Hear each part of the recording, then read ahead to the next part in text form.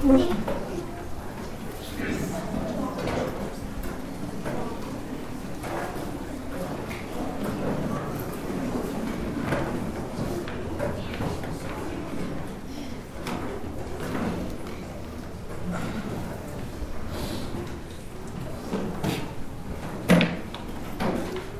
to Jesus Christ. Glory forever. In the name of the Father, and of the Son, and of the Holy Spirit. Amen. We have come to the great feast of our Lord's entrance into Jerusalem. Yesterday, we celebrated his raising of the man 4 days dead in the tomb, Lazarus. And the word of this resurrection had electrified Israel. They were all already on their way to Jerusalem for the Passover. But now they heard that the one that they'd heard rumors about, that they'd heard all sorts of stories, now he has raised one from the dead. And so as our Lord and his disciples come to enter into Jerusalem, they are surrounded by all of the pilgrims. And they see him. And the children are running around. And you can see in the icon, they're up in trees, they're running forward. They have palms in their hands. And if you have not gotten a palm yet, we have plenty of palms up front, especially before our procession. At the end of liturgy, please take one.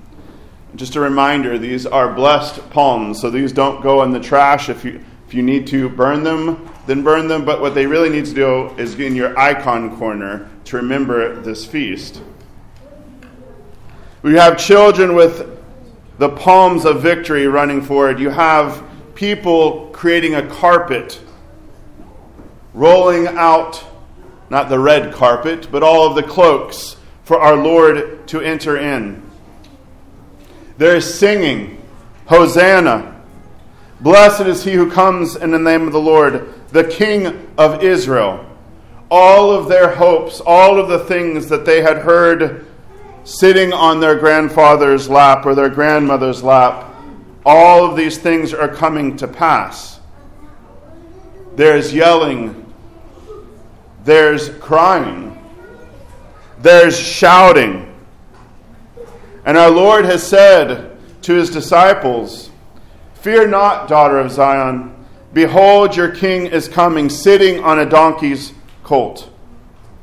Can you imagine yourself there in that crowd, the swelling, the shouting, all of the children running? It's a great festival, a great sight. All the emotions welling up inside. Everything that we have hoped for is coming to pass. But the gospel this morning tells us something I find, and maybe you find also, a bit odd. With all of this going around, John tells us the disciples did not understand these things. Can you imagine that? Being in the crowd, being right next to the one who said, "You're going to go get a donkey and a colt." And they're going to say, "Why are you stealing my donkey and colt?" They said, "The Lord needs it." And they're like, "Oh, okay, yes, take it." They have been with the Lord through much greater things than this, than someone's willingness to depart with their donkey and colt. They have seen our Lord teach with authority. They have seen him heal the sick, cast out demons, be very patient with them in their, let's say, first run as his forerunners, right? Going out to do the same thing. And just yesterday, right before this entrance, they had heard and seen Lazarus, whom they knew was dead, alive. And yet they did not understand what was going on. The children are very clear about what's going on. Those who are putting their cloaks down are very clear about what's going on. Our Lord, of course, is very clear. It's one of the clearest statements he makes in the gospel. Your king is coming. But the disciples do not understand. We all struggle with the problem of seeing, of being able to see the spiritual truths, the spiritual realities, because we are, in many ways, hard-hearted, distracted. Maybe in this crowd you have one of the disciples, they see fun, like, we're going to eat well. We're being brought in. This is quite an entourage I'm with. The crowds, the excitement. Judas, as the gospel, like, he's worried about money. Money to be made, money to be lost, opportunities to please ourselves, maybe even spending most of our time dreaming about what we're going to cook here in a few days. Or others who are there of the disciples who look to hard work. They're despairing. They're afraid of failure. Or they're afraid of threats because it's not all fanfare in this entry into Jerusalem. For as the scriptures tell us, in the raising of Lazarus, this was the final straw for those who are jealous and envious of our Lord. The spiritual reality that we are about to enter into in Holy Week is a time for us to enter in this time of joy that the church gives us, and then to walk beside the King who has come in on a little donkey. To be able to sing out, Hosanna, blessed is he who comes in the name of the Lord, the King of Israel, with the children. To be able to see as children see.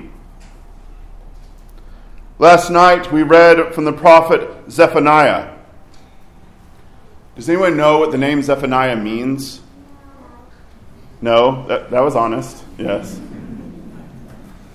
Zephaniah means the Lord hides. We have the prophet Zephaniah, the one who's named for the hidden Lord, singing, telling us to join him. Sing, O daughter of Zion. Shout, O Israel. Be glad and rejoice with all your heart, O daughter of Jerusalem. The Lord has taken away your judgments. He has cast out your enemy. The King of Israel, the Lord, he's in your midst. You shall see disaster no more. In that day it shall be said to Jerusalem, do not fear, Zion, let not your hands become weak. The Lord your God is in your midst, the mighty one. He will save. He will rejoice over you with gladness. He will quiet you with his love. He will rejoice over you with singing. This week we walk with our Lord as he is rejected, as he is spit upon, as he is greatly misunderstood, as he is betrayed, as he himself, in his lamentation for Jerusalem, weeping, because, as Zephaniah says, he's come to take away the judgments. He's come to take the enemy out. He's come to dwell in our midst so that we do not see disaster. We don't look in the grave and see just the end, but that we see the light of the resurrection. That he tells us, well, he doesn't just tell us, the prophet says, he will rejoice, he will quiet you, he will succor you with his love, and he will do all of this singing. This image of Christ on his way to his bridal chamber, the cross, is one in which he is singing out his love for us. This is a victory song that he has to sing. But it's like a mother or a father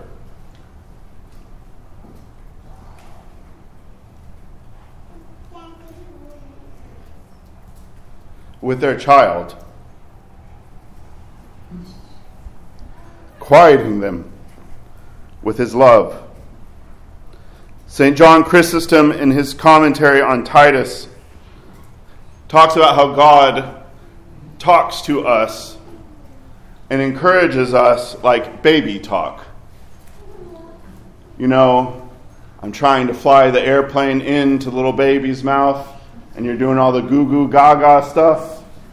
Or you have all of these little words, right? All of these baby talk words. This is the image that St. John Chrysostom says is what God is like with us. That He's going to quiet us with His love, that He's going to bring us into the depths, that He's going to rejoice over us because He's going to die for us. The prophet Zephaniah continues, "Behold, at that time I will deal with all who afflict you. I will save the lame and gather those who are driven out. I will appoint them for praise and fame in every land where they were put to shame." This is our Lord's entrance into Jerusalem. He is singing a song of victory, but He is singing to His children, lost, discouraged, scattered.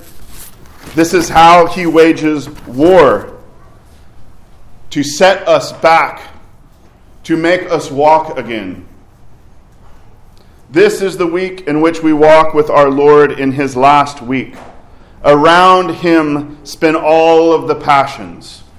And every night this week we will be contemplating the greed, the jealousy, the fear, the anger, the hatred, the betrayal, the murder.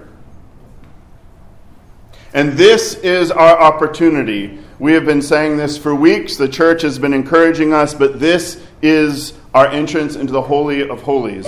This is our opportunity to set aside all earthly cares, to delve into prayer and fasting. And if we've laxed in this prayer and fasting, to embrace the discipline so as to train our mind and hearts to be able to hear that song of Christ. To honor our Lord with our presence, our sacrifice, to be in His presence. To worship Him in secret if we can't get away from work, that we know that we carry Him here in the depths of our heart. To give Him everything that He deserves, the worship He is worthy of. To be able to see as the children see. To be able to truly see.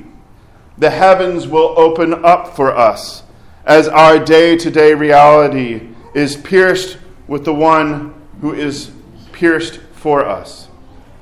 The Kontakion for this feast tells us, sitting on your throne in heaven, you're carried on a foal on earth, O Christ God. Accept the praise of angels and the songs of children who sing, "Blessed is he who comes to recall Adam." Now, if you're wondering if I was going to tie Revelation in, here it comes. John, in one of his visions of our Lord, enthroned in heaven, right? Because he's sitting on the foal, but he's enthroned in heaven at the same time, accepting praise of angels and children. John sees a great multitude which no one could number, of all nations, tribes, peoples, and tongues, standing before the throne and before the Lamb, clothed with white robes, with palm branches in their hands, and crying out with a loud voice, saying, "Salvation belongs to our God who sits on the throne and to the Lamb." All the angels stood around the throne, and the elders and the four living creatures fell on their faces before the throne and worshipped God, saying, "Amen, blessing and glory and wisdom, thanksgiving and honor and power and might be to our God forever and ever. Amen."